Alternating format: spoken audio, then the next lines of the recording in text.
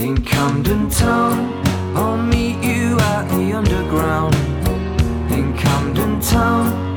We'll walk there as the sun goes down in Camden Town.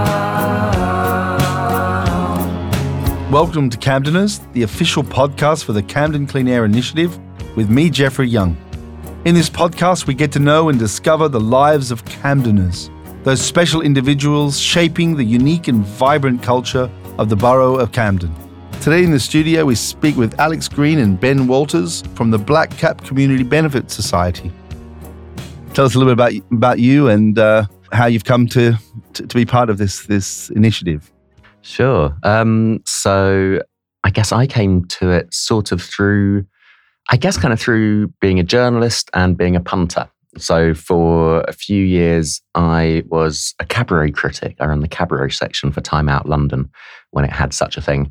So I got to be out and about all the time, enjoying all the amazing performance and entertainment and all the rest of it going on after hours in London.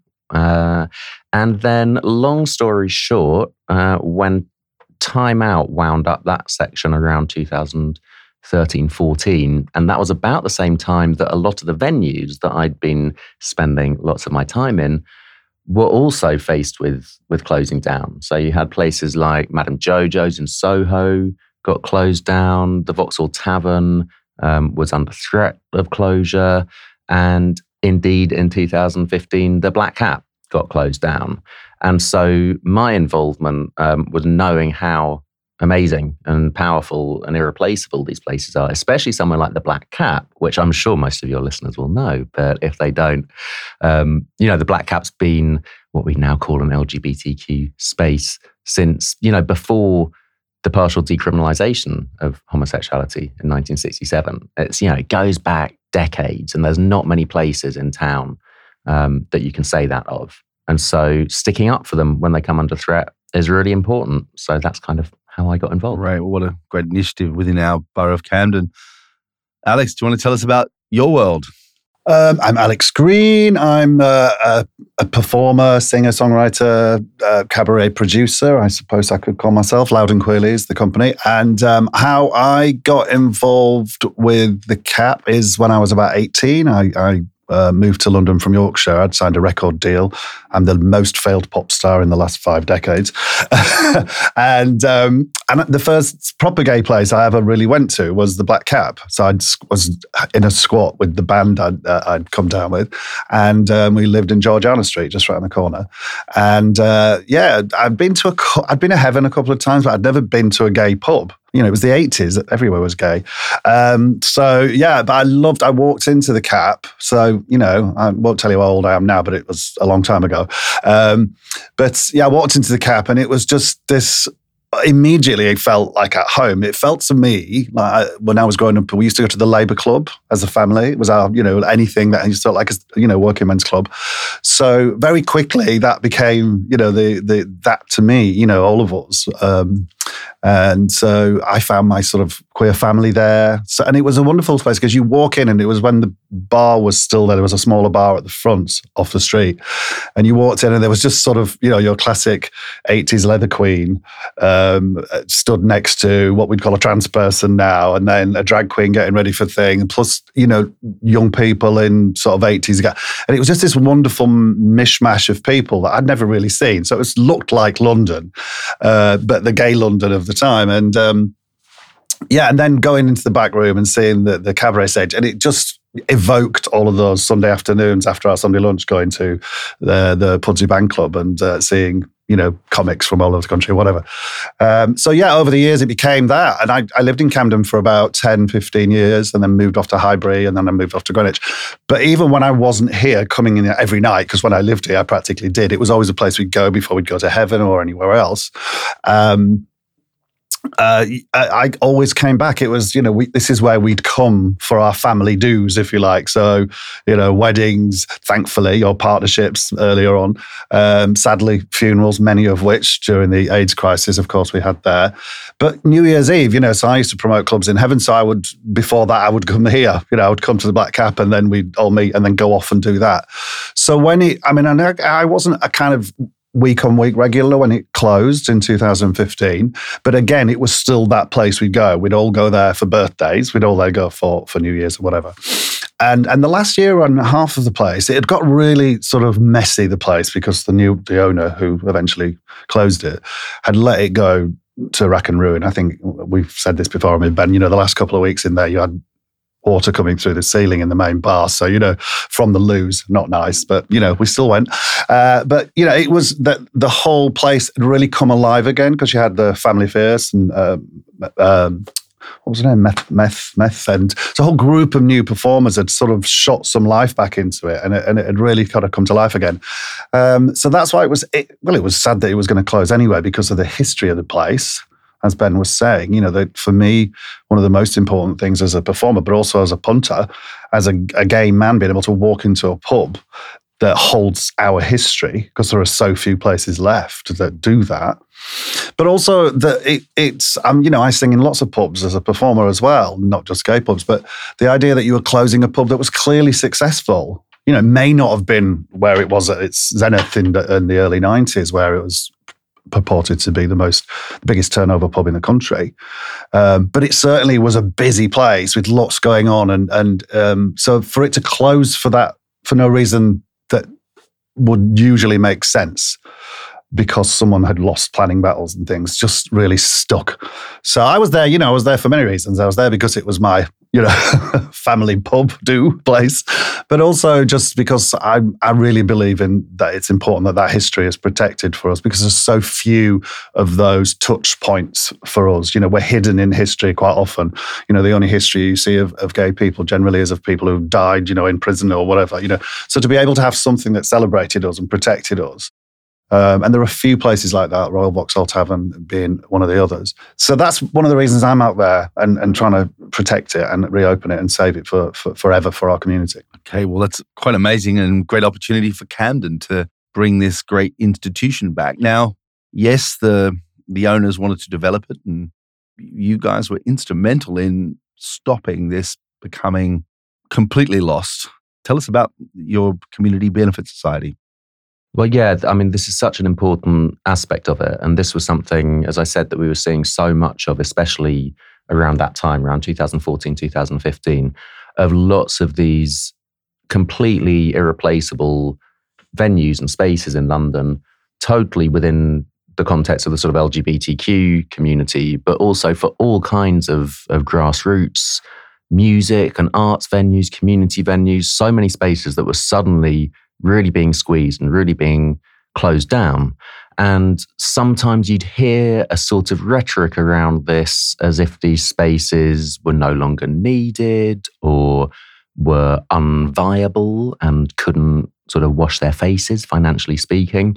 And there's so much academic research as well as lived experience that shows that just wasn't the case. So especially in a kind of LGBT context, you had, research by University College London has shown that about half the venues in London were lost between sort of 2006 and 2016. And overwhelmingly, the reason for that is not because queer people no longer face any challenges in society. It was not because everyone now uses apps and no one is interested in mixing in person. It's because the square footage of space in London had taken on such a huge value as a form of capital to be traded and profited from, that the use that those spaces were put to became completely unimportant to the people who owned them, who, in terms of the freeholds, are very rarely the people who are actually members of the communities that benefit from those spaces. So with somewhere like the Black Cat, it was commercially viable. But it was one of these places that really kind of came under the sharp end of the difference between something which is commercially viable, i.e. can make enough money to support its running costs and pay people to work there and stuff like that, versus is this the maximum profit that can be wrung out of this square footage in this location? And obviously the Black Cat has a fantastic location right by Camden Town Tube and all the rest of it. So, the freeholders wanted to turn it into flats and a cafe or a supermarket or something like that, because that would have made more money. So you've managed to stop that So we stopped that. Tell us, how did you do it?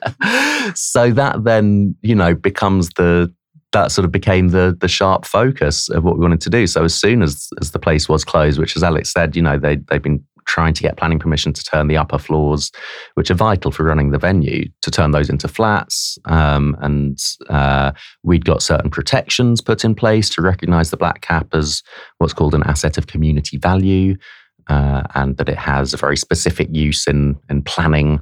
I mean, lots of this is very dry and very administrative sort of council stuff, but really important to get these sort of protections in place. And the owners were trying to overturn those and things like that. So, when they sort of lost those battles, they just decided to pull down the shutters and close the place. And so loads of us, hundreds, thousands of people came out and protested in the moment when that happened, in the sort of immediate aftermath, in recognition of the value of the place.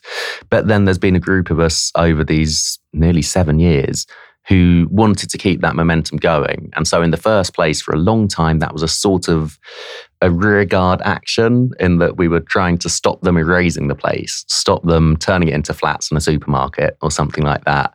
And so in certain ways, that's almost invisible work, because the sort of paradoxically, that you're winning that bit of the battle when nothing changes, when 171 Camden High Street does not suddenly open up as a Tesco Metro or whatever. Even though from the outside that then sort of looks like nothing's happening, it actually takes a lot of campaigning work behind the scenes to keep something bad from happening. And so a lot of the last 7 years has been on that front. It's been working with the people who know and love the CAP. It's been working with local community and charity groups. It's been working with the council, working with City Hall and the Mayor's office as well, just to keep sort of flying the flag, to keep making the case for why the venue is still needed, why it is still viable, why it is still essential, in some ways even more now than it was in 2015. So there's been a lot of that. Another really vital piece that hopefully some of your listeners will have known about is on Saturday afternoons. Pretty much every Saturday since the closure, pandemic exceptions applying, we've been outside the Black Cat on Saturday afternoons with the Vigil, as we call it, which is a way of kind of maintaining that space as a queer space for a few hours every week, where members of the campaign will stand out there and will be celebrating the CAP, will be engaging with the people who pass by. Because although the Black Cap is a fantastic, irreplaceable landmark institution for the LGBTQ community, it's also so important to so many other people. It's such a vital sort of icon of Camden, the legacy that Camden has as an area of sort of iconoclastic and alternative and underground nightlife culture. It's seen as really vital, even by so many local people who never actually went inside. They'll come up at the vigils and say, "Oh, this place is amazing. And, I didn't go in, but I know these people who did, or I always used to see these people coming out." And then the number of people who did go in as well as a local, because although it's a queer space, it's not exclusionary to anyone on the basis of whatever their sexuality or their gender is, as long as they're cool, basically. And so it's sort of been those two sides of it, in a way, of doing the behind the scenes work to stop the place being erased, and then doing the work of things like the Vigil, other collaborations, to put on performance nights, to work with other sort of community groups and charities. We have the Black Cat Community Hub that's been running in person and online, which is a sort of community space, which has been a really important part of the campaign. And then more recently, we've hopefully been gradually making our way towards positive plans to actually reopen the space. There's been a change in ownership. The old freeholders, who, let's just say, were not the easiest people to engage with, have moved on, we'll say diplomatically, and the new people seem to be more open to discussion. So we're hopefully moving towards a much more positive phase now of having defended the place, now reanimating it, reactivating it, reopening it, having its doors open again. Alex, what do you think you'd love to see happen here? And what do you think this can contribute to our local community and to the queer community in general? I'm excited on many levels, obviously, because as a campaigner, I'm excited that, we've managed to, as Ben has highlighted, we've stopped so many things happening, and it's been a lot of hard work. And I think people, when we do the vigils, people walk and say, oh, what's going on? Nothing's happened. And then the vigils are important because then you explain to them what has happened behind the scene and get them excited again. And then they want to tell you their stories.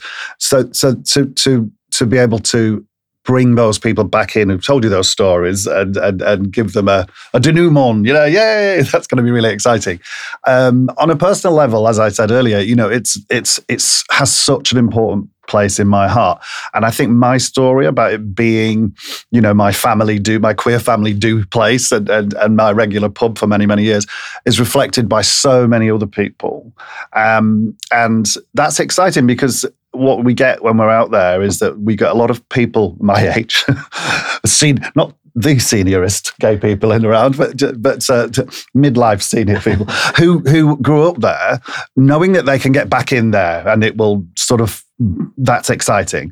But also what's really exciting is seeing this whole new and younger generation. Because obviously for me, stood there, I'm a performer, so I might go there more than a lot of people my age. But to see so many young people, young queer people coming and saying, we know about the CAP, we know about the history, we want this back. That's really exciting. So I think to have it open again and to see it reinvent itself, as it always has done. And I think this is one of the criticisms we had early on, is people say, let's all move on, because, things change. And our attitude to that has always been, we don't have, this place was a successful LBGT space and it shouldn't have closed. That doesn't stop. Our community are brilliant entrepreneurs. We're always doing things fresh and new. And the CAP used to be housed that newness. So we don't have the places like the CAP anymore to do those wonderful new ideas, new nights, new themes, new drag performance or whatever. So to have it open again and for it to, be a home for a whole new generation of performers and writers and customers who can feel safe there. And the other side to it, the other thing that I always loved about the CAP, and Ben alluded to it earlier, it was a gay place, an LBGT space as we'd call it now. But what I always loved about it is it was of enough of a scale for it never to feel not like an LBGT space, but it engaged people in there. So people would come and become allies if they weren't before. And we hear, and that, but on our terms, people would come in there. You didn't have to be gay, you didn't have to be LBGT at all, but as long as you weren't drunk and violent and have a swastika on your head, you could come in as long as you understood, and people did, but this was an LBGT space and you're here on our terms. So we can get rid of that backpack that we carry all the time, which we still have to carry despite things changing. So I want to see that again. And I still want to be able to engage with, the landlord down the road. There's some wonderful stories. When the guy who was in the army and he walked up to us one day outside the vigil and said, my son isn't homophobic because of this pub. And then he told me the story. He was in the army and he left and became a landlord of a pub down the road. And all of his staff, he would say, come to the CAP afterwards, and they'd all go to the CAP. And he would say, no, I'm not going to that gay place, blah, blah. And then eventually they talked him into it. He said, and that day, he said, I genuinely changed my whole perception. He said, and I became a regular there. And he said, so when I had my children, it just changed who I was and therefore who they are now. And that's the power of the CAP, and places, LBGT spaces generally, because by its nature it's a protest, isn't it? We're in here doing something different. So that's what I want to see. I want to see it open again. I want to see us safe and happy and see some wonderful new performance. Hopefully myself once I've had a few drinks, and then be surrounded by people who really, really believe in equality and fun. That's what I want to see, as well as drink something on the terrace. Have a little pint on the terrace of vodka, obviously. And it is, I think like you talk about, Alex, it's the flexibility that's so exciting, because the CAP, even, there's not a lot of venues, the physical size of the CAP, and there's not a lot in the sort of queer world, and there's not a lot of venues that have the capacity to be open throughout the day and the evening.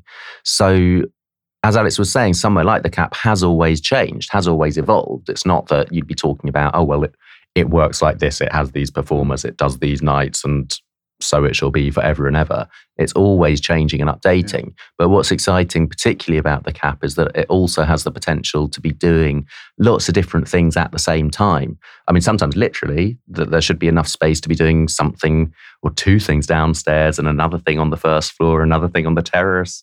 There's upper spaces as well that can be used for community uses and things like that. And then also, you know, to have the option of being open throughout the day as well as the evening.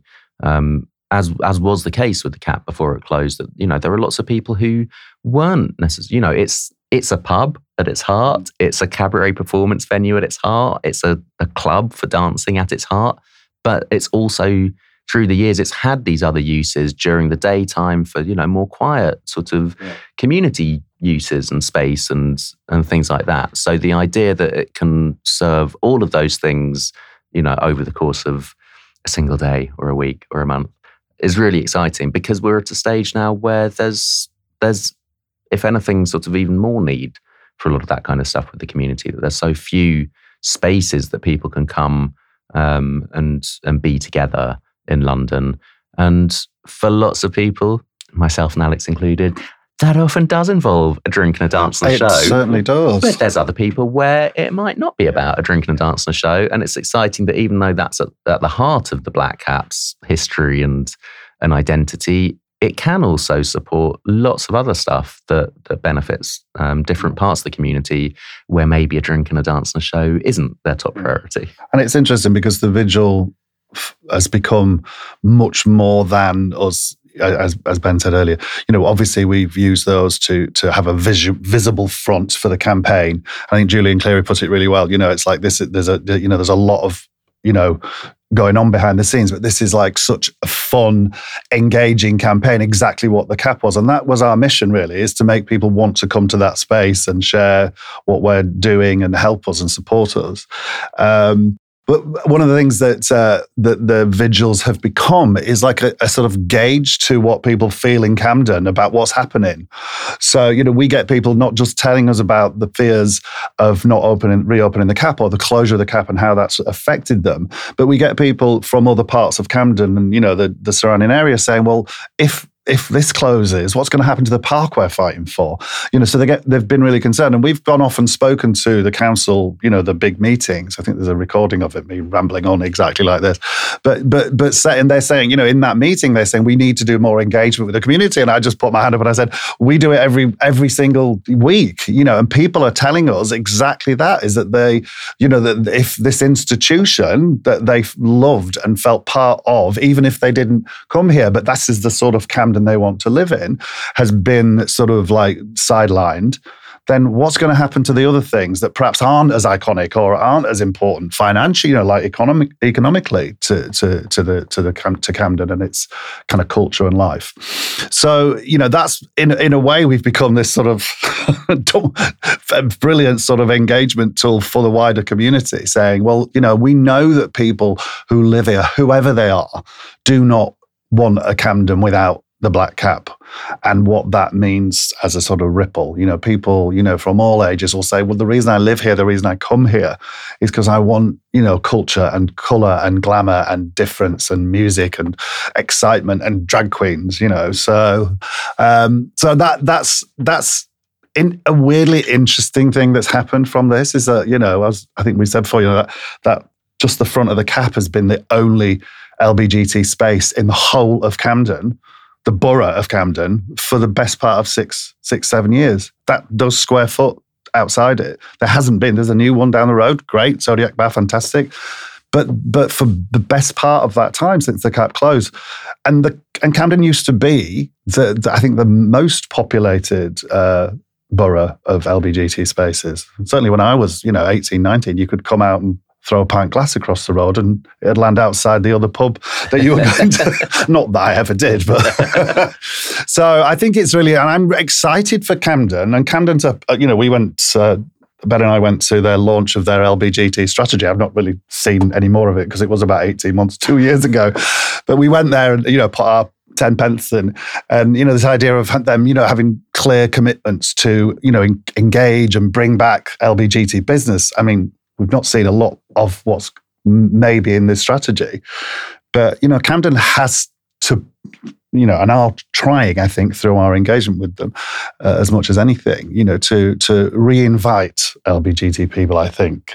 And of course, this would be, the idea of North London or anywhere south of the river having something of the scale of the Cab is just ludicrous, and that needs to be addressed. I'm not going to bang the table.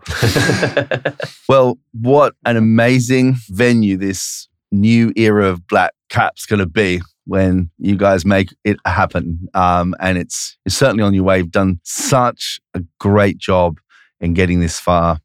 Watch this space. Long live the Black Cap, eh? Long live the Black Cap. And just to finish, we really, really always love to hear from people, local and, people who might eventually want to use the pub. Come and see us at the vigil. We've got, we have little survey forms of what you want to see there, or opportunities to take a picture and tell us your story of the Cap, because we're keeping an archive of that.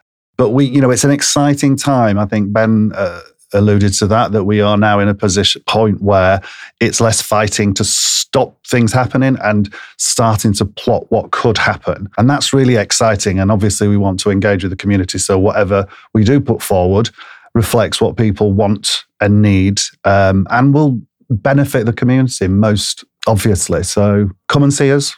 The vigils every Saturday, 2 till 4. Or come to the social medias at We Are The Black Cap. That's the handle for all of the socials and the website. Alex, Ben, thanks for joining us. Thank you very much. The sun goes down in Camden Town.